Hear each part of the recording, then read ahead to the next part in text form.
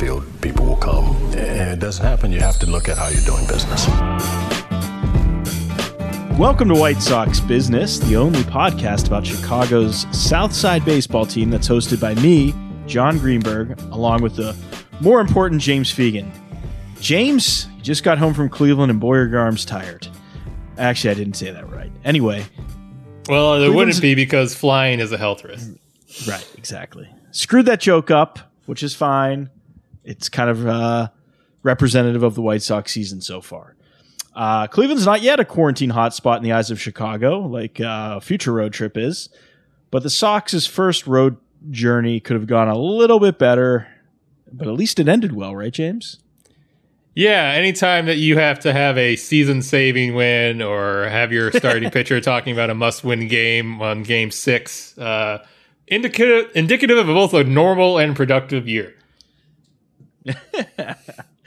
Exactly. I think Lucas Giolito's must-win start was actually like I don't know if I expected disaster because he called it a must-win, but actually I figured the Sox were going to win that game. I might have even put money down on it. But to be fair, he called it must-win after they won it, not the day before when we talked to him. So that's a pro move in my respect. I thought he called it must-win before that. He didn't? No, I think he just said, like, he talked about like how they expect to bounce back and all that, but He did not call it a must-win game until post-game when the game was won. Exactly. That is a total pro move. Good for Lucas Giolito. He went fastball changeup, right? I mean, that was basically over all he throws, and he's done that before. Yes, right? To this team. Everyone says Terry Francona's a good manager. Look at that. It's exhibit why he's not, right? Well, it's funny because he did that last year, and I told Meisel about it, and Meisel took it to Cleveland's hitting coach, and he said Cleveland's hitting coach's response was like he saw a ghost after he heard that quote. And so for them to kind of pull it on them 15 months later, I don't know. It's the height of comedy to me. Baseball's a funny sport. How do you know Yasmani Grandal? He's getting all this hype coming in on what a great guy is with pitchers, and he's this and that. You wrote a nice story about it. Now, some people have played with him have kind of poo-pooed Yasmani Grandal's reputation at times, but Sox fans have not big fans of him so far. How do you think he's been? How did he handle Giolito, and how do you think he's handled the pitching staff when he's caught instead of James McCann? Well, I think the whole thing with Grandal is very much, I think he's a very smart catcher, and I think he knows what he's doing. I think he has a lot of natural feel, but it's a kind of, I know what I'm doing, do what I say, or listen to me, or I'll take you by the hand and guide you through this type of approach. And if a pitcher maybe has their own idea of what they want to do, or an organization has their own idea of what they want to do, and maybe they're dictating it to the catcher and pitchers, and they're not really trying to ride on some veteran's feel, maybe that doesn't go as well. Maybe that's not the setup someone would want. I mean, he hasn't caught Dallas Keuchel so far, but maybe the rotation setting up that McCann and Keuchel, the former Arkansas teammates, will work together. But it seems like it's an approach that's very great for, or at least will be accepted by a pitching staff that's largely young dudes, who's largely rookies who are kind of impressionable, or someone easygoing, or who'll just kind of listen what they're told, the way Giolito and Cease will do. And I can't even remember who's the last pitcher on the staff anymore. It seems like a good match for the young pitching staff at large, and also an organization that's very much we will let our old grizzled catcher kind of lead the way and go off reading swings rather than what our algorithm spit out and said our pitch calling chart would be. I think he's done fine in that respect. I don't know how. I don't think the framing numbers are necessarily stable at this point. I haven't really looked at them yet. Right. It seems obviously he's not. Numbers. Obviously he's not hitting yet, but he's kind of not hitting in the way of someone who's pretty good and has a defined idea of what they're doing at the plate. Goes about not hitting. The plate discipline numbers are still pretty stable. He's still taking walks while not really doing much. It's not like he's squaring up the ball and it's still landing 90 feet short of the warning track because he's just old and out of juice now. It just seems like someone who hasn't really gotten hot yet. Then it seems like someone who's washed up. He just doesn't seem in sync timing wise, and I don't know if anyone's really going to see if it's really a mark against anyone to seem out of sync timing wise in this season with everything that's going on, the short ramp up. I don't subscribe to the idea that it's panic time for the catcher after 4 games. And who will ever forget his heroic go-ahead sacrifice fly and the saving win the other night? So basically, he can coast on that for another week. Let's talk about how the team hit in that finale against Cleveland. Zach Plesac had their number, but then aloha, Mr. Hand. Am I the first person to make that joke, James? I did not watch much. I know it's a South Park reference. I don't know much beyond that. No, it's actually not South Park. See, now I'm even more used. Fast Times at Ridgemont High. Oh, you never seen Fast Times at Ridgemont High? I'm 33 years old. I mean, you're not 13. You're not 9 like my son Or Cam. I mean, right. I wasn't like in high school when Fast Times at Ridgemont High came out. I watched it on TV. It came out in 82. It's a really good movie. What? It came out in 82. I was 4. It's older than my older sister. You're making me feel old. It's a good movie. Many of the people who were in it are now old. Yeah, I mean, really old. It's a really good high school movie, though. So I recommend you watch it when you have some time. When you have some free time between breaking this down. Anyway, November. Let's talk about Tim Anderson and what he said about Brad Hand, which is pretty funny. He said that Brad Hand is garbage and Cleveland should release him. He said that Brad Hand, who is coming in after the starter, has thrown 8 innings and struck out set a new career high for strikeouts by I think his previous high was 7, and he struck out 11 in 8 innings. It's an empty park, so you can absolutely hear Tim Anderson cracking his bat open on the home plate after a strikeout early in the game. You can hear Larry Garcia banging his helmet. Seemingly a happy-go-lucky guy, low-key one of the loudest dudes and throwing his helmet and breaking his bat in the dugout after strikeouts. You're hearing all that over the course of the game. It seems like a really frustrated team. Brad Hand comes in after this and immediately could not get anyone out whatsoever. And part of the reason that Tim Anderson said is that he basically threw the exact same sequence to him that he did the night before when they had just played a doubleheader. And Tim Anderson winds up ripping an inside fastball for a leadoff double to get everything started and scores the go-ahead and ultimately winning run by jumping on this inner half fastball that he states by saying, well, the whole thing I can do with my approach is that I immediately know he can't overpower me. So that opens up so much more. So he tries to get it on his hands with a 91 mile an hour fastball, and you probably can't really get on. If there was something that Tim Anderson has been able to do since the moment he got in the majors, it's tuck his hand in and turn it on a fastball. You probably can't get 97 past Tim Anderson in on the hands if he's looking for it, let alone 91. So it was just kind of as automatic as a double to the left center gap can be. That's kind of what it was. And I don't want to say Tim Anderson's just the best hitter ever, but he is a guy who won the batting title last year. You don't do that just without some legit skills and some ability to observe patterns. And it seems like they made it kind of easy for him.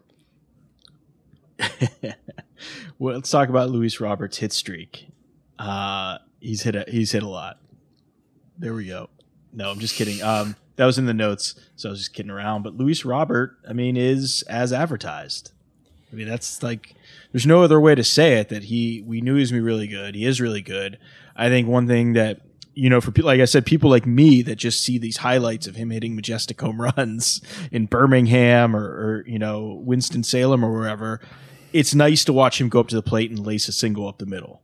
Right? It's nice to, the first time when I wrote about seeing him hit in an exhibition game, single to left field, hard hit single, but still he is a really, really good hitter. And he is, just kind of what we thought he was going to be.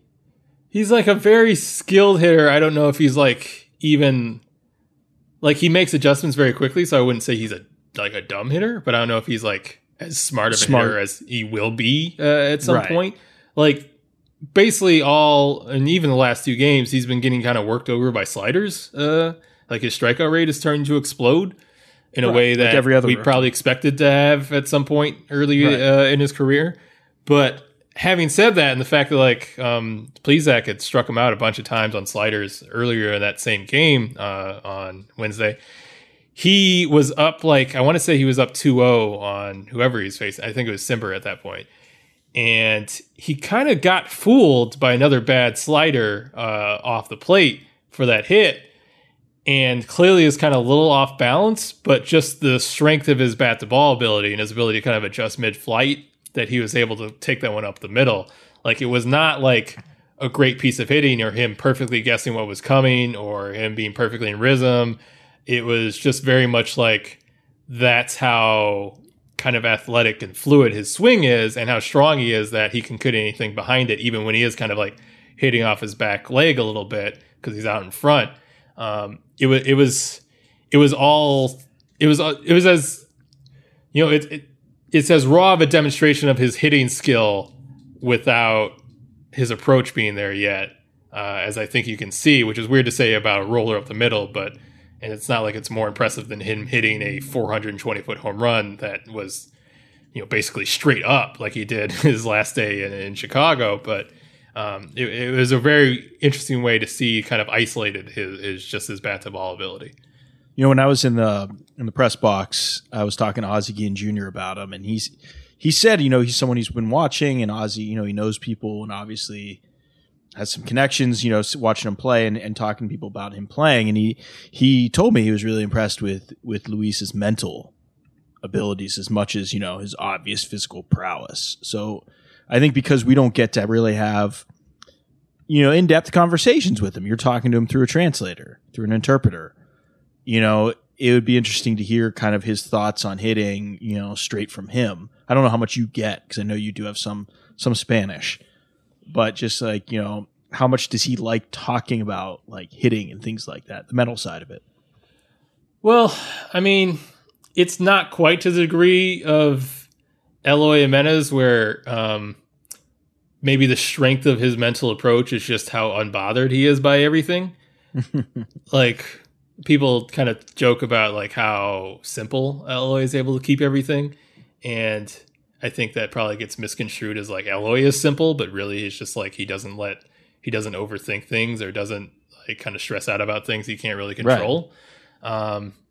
Luis is kind of like that, where if he gets fooled in a way, it's not overwhelming to him, or it's not something that kind of warps his approach or takes him a while to overcome, or, you know, kind of takes him out of what he is doing entirely because he just obsesses over this way in which he failed.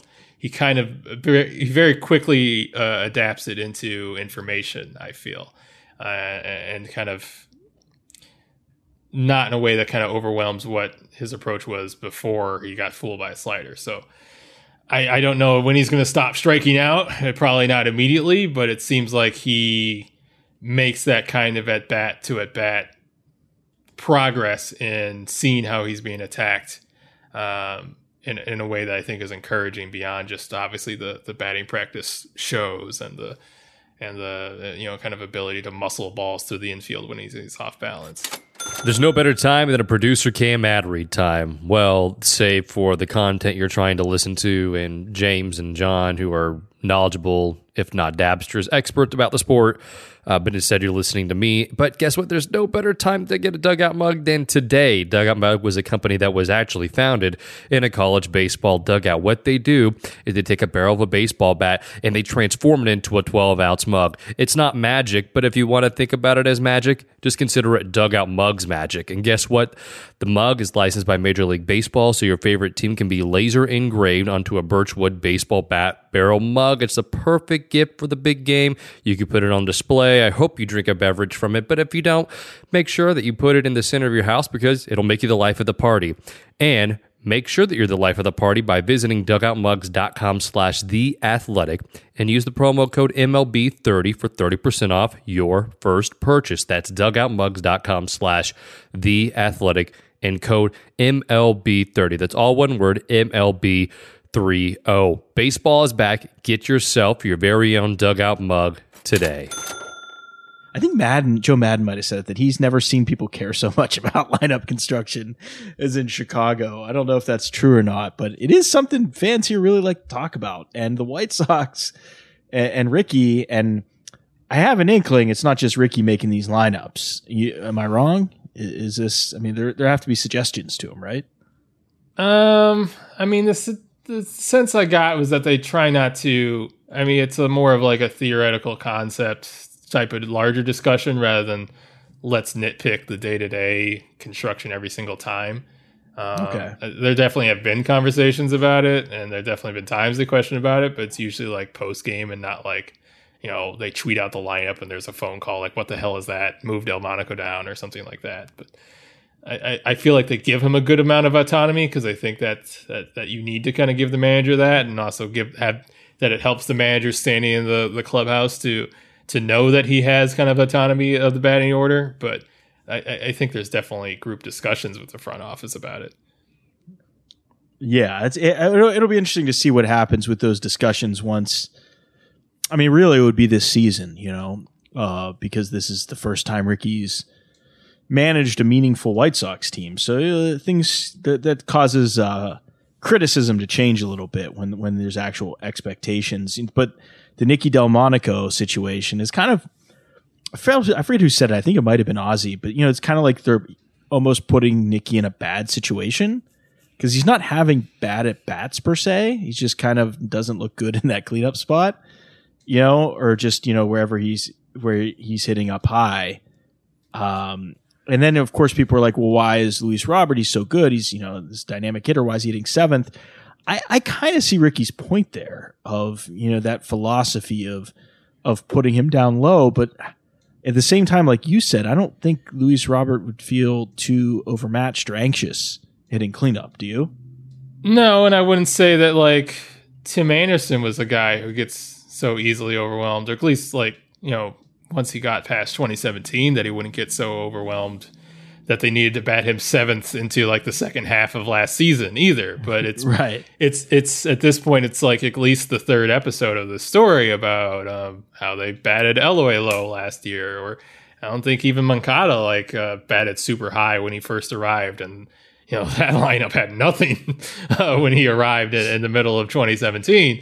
So it's a well-worn formula, and yeah, I think they are kind of putting Nicky in a at least a difficult spot, or a spot where he's going to be kind of the brunt of criticism. But it's sort of, you would never hear Renteria say anything like it, but it's kind of showing that they care about Robert more than they care about Delmonico, that they care more about guarding the way in which he fails and how it affects them, more than they care about Nicky Delmonico getting dragged on Twitter because he didn't hit well out of the cleanup spot. Like, he's kind of, this is how he can serve the team, is basically doing whatever they ask of him and then being shuttled off out of the spot once they no longer have any use for him. That's kind of how he's going to make his living for them. And to your point, yeah, I agree. He had it's funny because Ricky's going to say that he had good at bats and everyone's going to freak out, and both them freaking out is legitimate because, yeah, he had good at bats, but nothing came out of him because he doesn't have a lot of ability to punish mistakes or really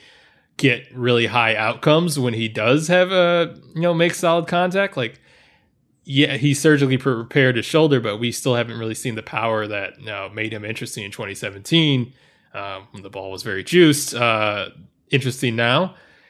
And at the same time, they kind of missed him a little bit on Wednesday just because no one was drawing out at bats at all. If there's anything he's done so far this season, it's just foul off a ton of pitches. That they probably could have really used that while Zach Plesac was, slicing through them like butter all of Wednesday. But that's not a sexy thing, is that we're going to have this guy bat 4 times so he can, foul a bunch of pitches back. Like that's not really a great moneymaker, and right. Probably the reason why he's not going to be in the lineup much longer. And how much is it really helping Luis when the fact that he's still getting, it's not like they're not attacking him with sliders when he's hitting seventh, right? And that's basically the what you're looking to do. It doesn't seem like it's a widely reported thing when Luis quietly goes 1 for 4 with 3 strikeouts though. Right. I see what you're saying. It's just a different spotlight. Yeah, like Luis is not coming up very frequently, at least in a bunch of like, maybe I can count one or two like really key RBI situations he came up. It's usually at the end of like whatever or some nothing inning going on to the bottom of the order. Where it's like, oh hey, Luis Roberts up. There's an interesting reason to watch rather than the offense is coming or going or not going because whether or not Luis Robert can come up in some like game deciding situation. And the White Sox aren't. I mean, they're all striking out right now. This isn't like it's not a Luis Robert problem, right? Yeah, I mean, until Encarnacion and Grandal really get going, it's probably not going to look right. And to their defense, not that Nomar Mazara is like Mike Trout in a rehab stint right now in Schaumburg, but they can't. It's almost a Chicago Bulls excuse, but they haven't had their full lineup in a game yet that they envisioned. Right. I think their on base is like 308, which actually is like middle of the pack for baseball right now. It's like we can't really judge. It's like even in some like small the average sample OBP size, is like 310 right now or something crazy. Right. It's like even in small sample sizes, like we can't help ourselves, obviously judging a team and look, it's fun to look at numbers, but like this season's so weird.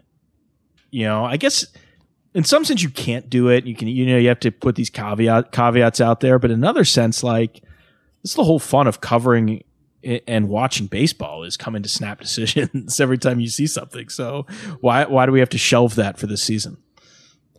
Well, it's almost like all you'll have because by the time statistics hit any point of stability, like it'll basically be the end of the year.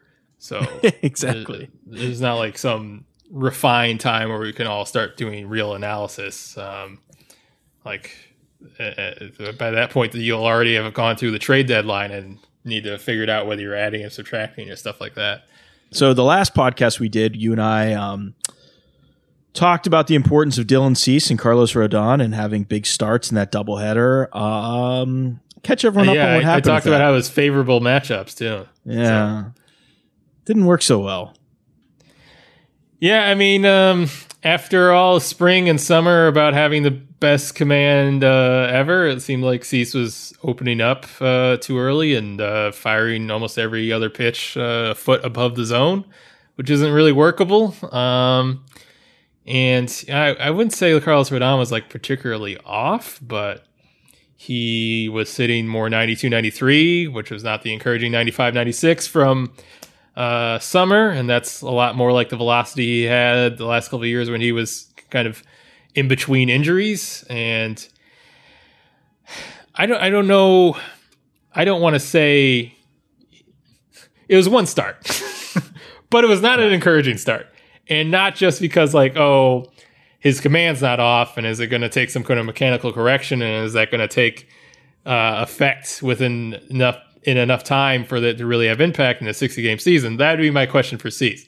My question for Rodon is the velocity going to tick back up? Because the initial impression was that without it, he needs to become some sort of different type of pitcher that he's not yet. And the sight of him getting in these tight counts, like he got knocked out of the fourth inning because he walked three guys. He walked three guys because he got in multiple counts where he was like 3-2 and he ripped off his best slider and Cleveland Indians hitter just spit on it and walked.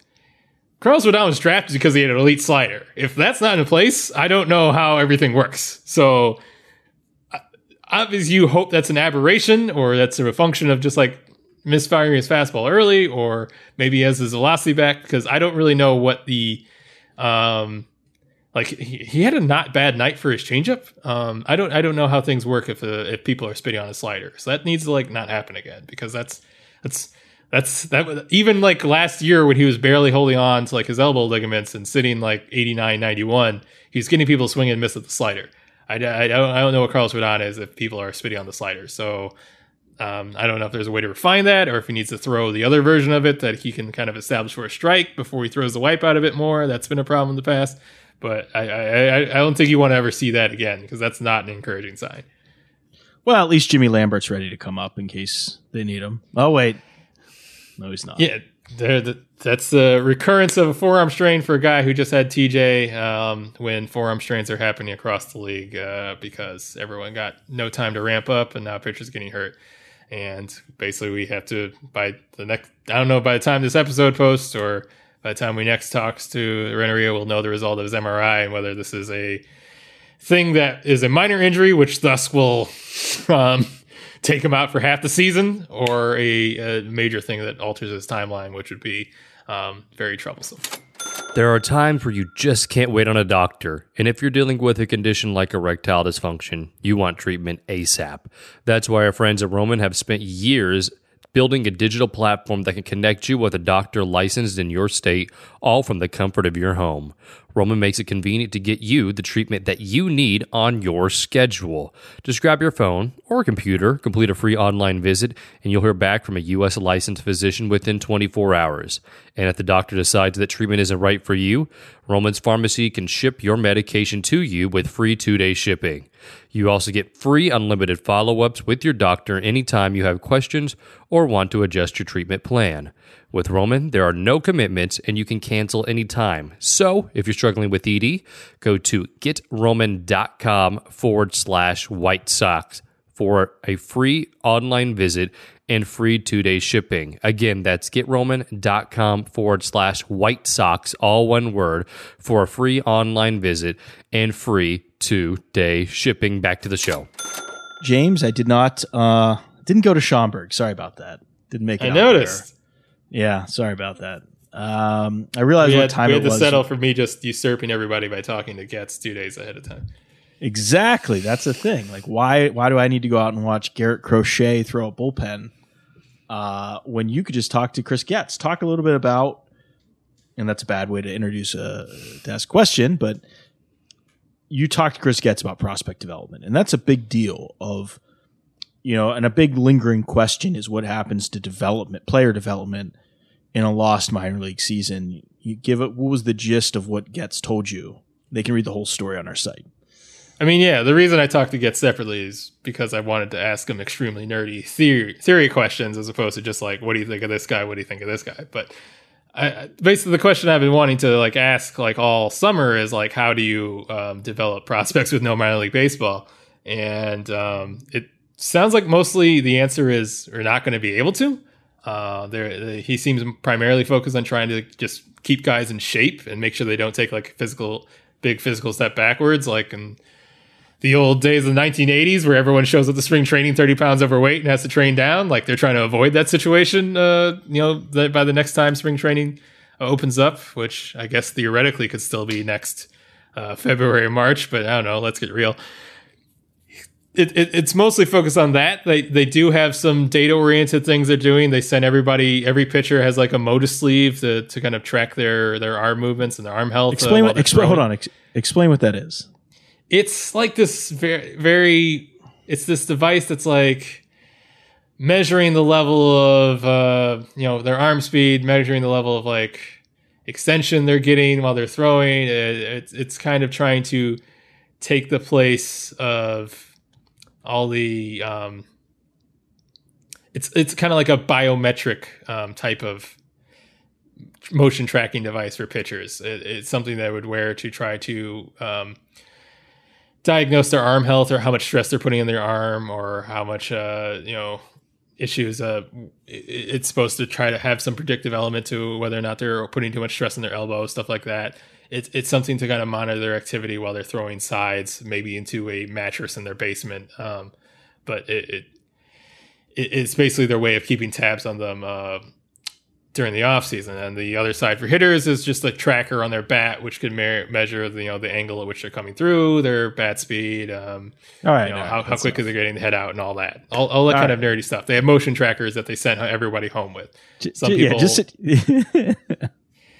Some people had to have it shipped to them. Some people already had it, but that was their kind of universal approach that they slapped on everything. But not everyone, like somebody who's living in a rural area in the Dominican Republic, they're not having Zoom coaching sessions for them. They're just having weekly phone calls where they're checking on what they're doing, and they're trying to do some things about with certain guys who have the ability for video function to try out different grips. That's all what Garrett Crochet is doing right now in Schaumburg, is just tinkering at different grips to try to, and looking at what the spin rate says and seeing if it's going in a positive or a negative direction or not. They're trying to do a little of that with guys who are able, but really they're just trying to keep guys on task with their fitness plan and having their minor league performance coordinator, Goldie Simmons, who I guess would be described as a minor league version of Alan Thomas, just making sure everybody is keeping in shape and not doing something egregious to tear their ligaments while they're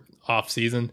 I would have another story next week about how they're managing their education program alongside that, but he mostly, I thought the takeaway quote was that he's viewing it as an extended off season, that they can't reasonably say that everyone's just going to make the same progress that they would make from playing in games. They can't have Andrew Vaughn, who played at Winston-Salem last year, they can't have him just take a lot of BP and say like, well, now he can skip Double-A Birmingham. Maybe they will do that for Vaughn, given that he's been in every major league camp. But for most guys, they can't just say like, well, we're going to skip you a level because you've looked good on our Rapsodo data. They're kind of losing a year of development, even if they're not trying to lose the year of development. It does sound like maybe few more guys will get approved to play indie ball the way Jake Berger is doing. But even what Jake Berger is doing, Jake Berger is hitting 500 in his indie ball league. Like, it's not actual legit competition for him. It's just it's not even indie ball. It's like a college league, right? Yeah. And it's a indie college league that was like literally Atlantic League, right? Is like literally assembled this year hastily as like it's like from the ashes of some other college league that was supposed to really exist. And Jake Berger like knows the organizers of it and can drive there from his house. Like it's not like this lauded college league either. So it's more about that dude just playing because he hasn't played in forever, and it would probably serve the same purpose for whatever other players get approved of guys who just literally need game reps. But it's not going to make Jake Berger like ready for the majors to beat up on some poor guy who was going to walk on at Missouri State. They just don't have many options right now. I covered the Schaumburg Flyers when I was first moved to Chicago as one of my freelance jobs, but my first full-time job out of college, I was the beat writer for the Yuma Bullfrogs of the Independent Western Baseball League. And the manager of that team is actually now the scouting director of the Kansas City Royals, Lonnie Goldberg. Wow. So he and I have both done well for ourselves. And the Royals are the White Sox next opponent. You are not going to Kansas City. Sorry about that. I know you wanted that barbecue, although that wouldn't really mesh well with your new fancy diet. So it's probably it might a good thing. if I just like eat a pile of meat. That's kind of like vaguely keto, right? Just as long as there's no like sauce on it, right? I'm kind of pretty close to goal weight at this point. Nice. Hey, there's some breaking news. I want to. Some breaking news right there. All right. So anything you want to preview about the Royals series besides Patrick Mahomes being a new minority owner? The Royals are starting some guy who hasn't pitched above high A on Friday because the Royals are doing this whole we don't care about service time thing. We're just kind of like actually playing our fun, talented prospects, and because we're going to lose 100 games in this 60-game season anyway, so why not? It's funny because it could happen right alongside the time where Nick Madrigal gets called up because they waited the standard week they need to take a year of service time from him. So fun little juxtaposition there. All right. So it's a good chance for the White Sox to kind of build a little head of steam. We'll see if that happens. Build a head of steam, by beating up on the Royals in Kauffman City, something they've always reliably done, even when they clearly out-talented the Royals team on the other side. Yeah. There's never been a Cy Chen situation or anything like that. Just a house of delight in Kauffman City. Exactly. Here's another fun fact about the Royals and me. James, you want to hear it? Is Janelle Monáe the biggest Royals fan? No, my uncle Gary was married at Kauffman Stadium. His wife is from Kansas City, and her dad had this huge painting company, and they actually painted at Kauffman Stadium. So he had his wedding there randomly in like a club at Kauffman Stadium, and we got a bunch of giveaways during a game. No, it was. I'm trying to think what season it was. Season definitely wasn't. I definitely wasn't during a game. I'll say that. And there wasn't a game when we were there, but I don't remember actually. Like he's getting married, and Luke Hokovar is just getting lit up in the background. This is like in 19. I mean, I bet you this was 1989. So I don't know who was on the Royals back then. I do know like her dad gave us a bunch of like giveaway stuff. Like I had like a Royals white hat that was a giveaway, I guess, that his company sponsored. Stuff like that. I really wish I'd enjoyed my time. I wish I would have got more old school Royals stuff. Probably pretty cool right now. Yeah. All right. Well, it's enough. If stuff that's older than our Royals beat writer. That's like from like 1999. All right. Please leave us a like, comment, rating on Apple, Spotify, or wherever you listen to podcasts. And if you're not already a member of The Athletic, I don't know why you're listening to this, but you can save 40% off your first year by visiting theathletic.com/Southside. All one word, Southside. Our business is done here, James.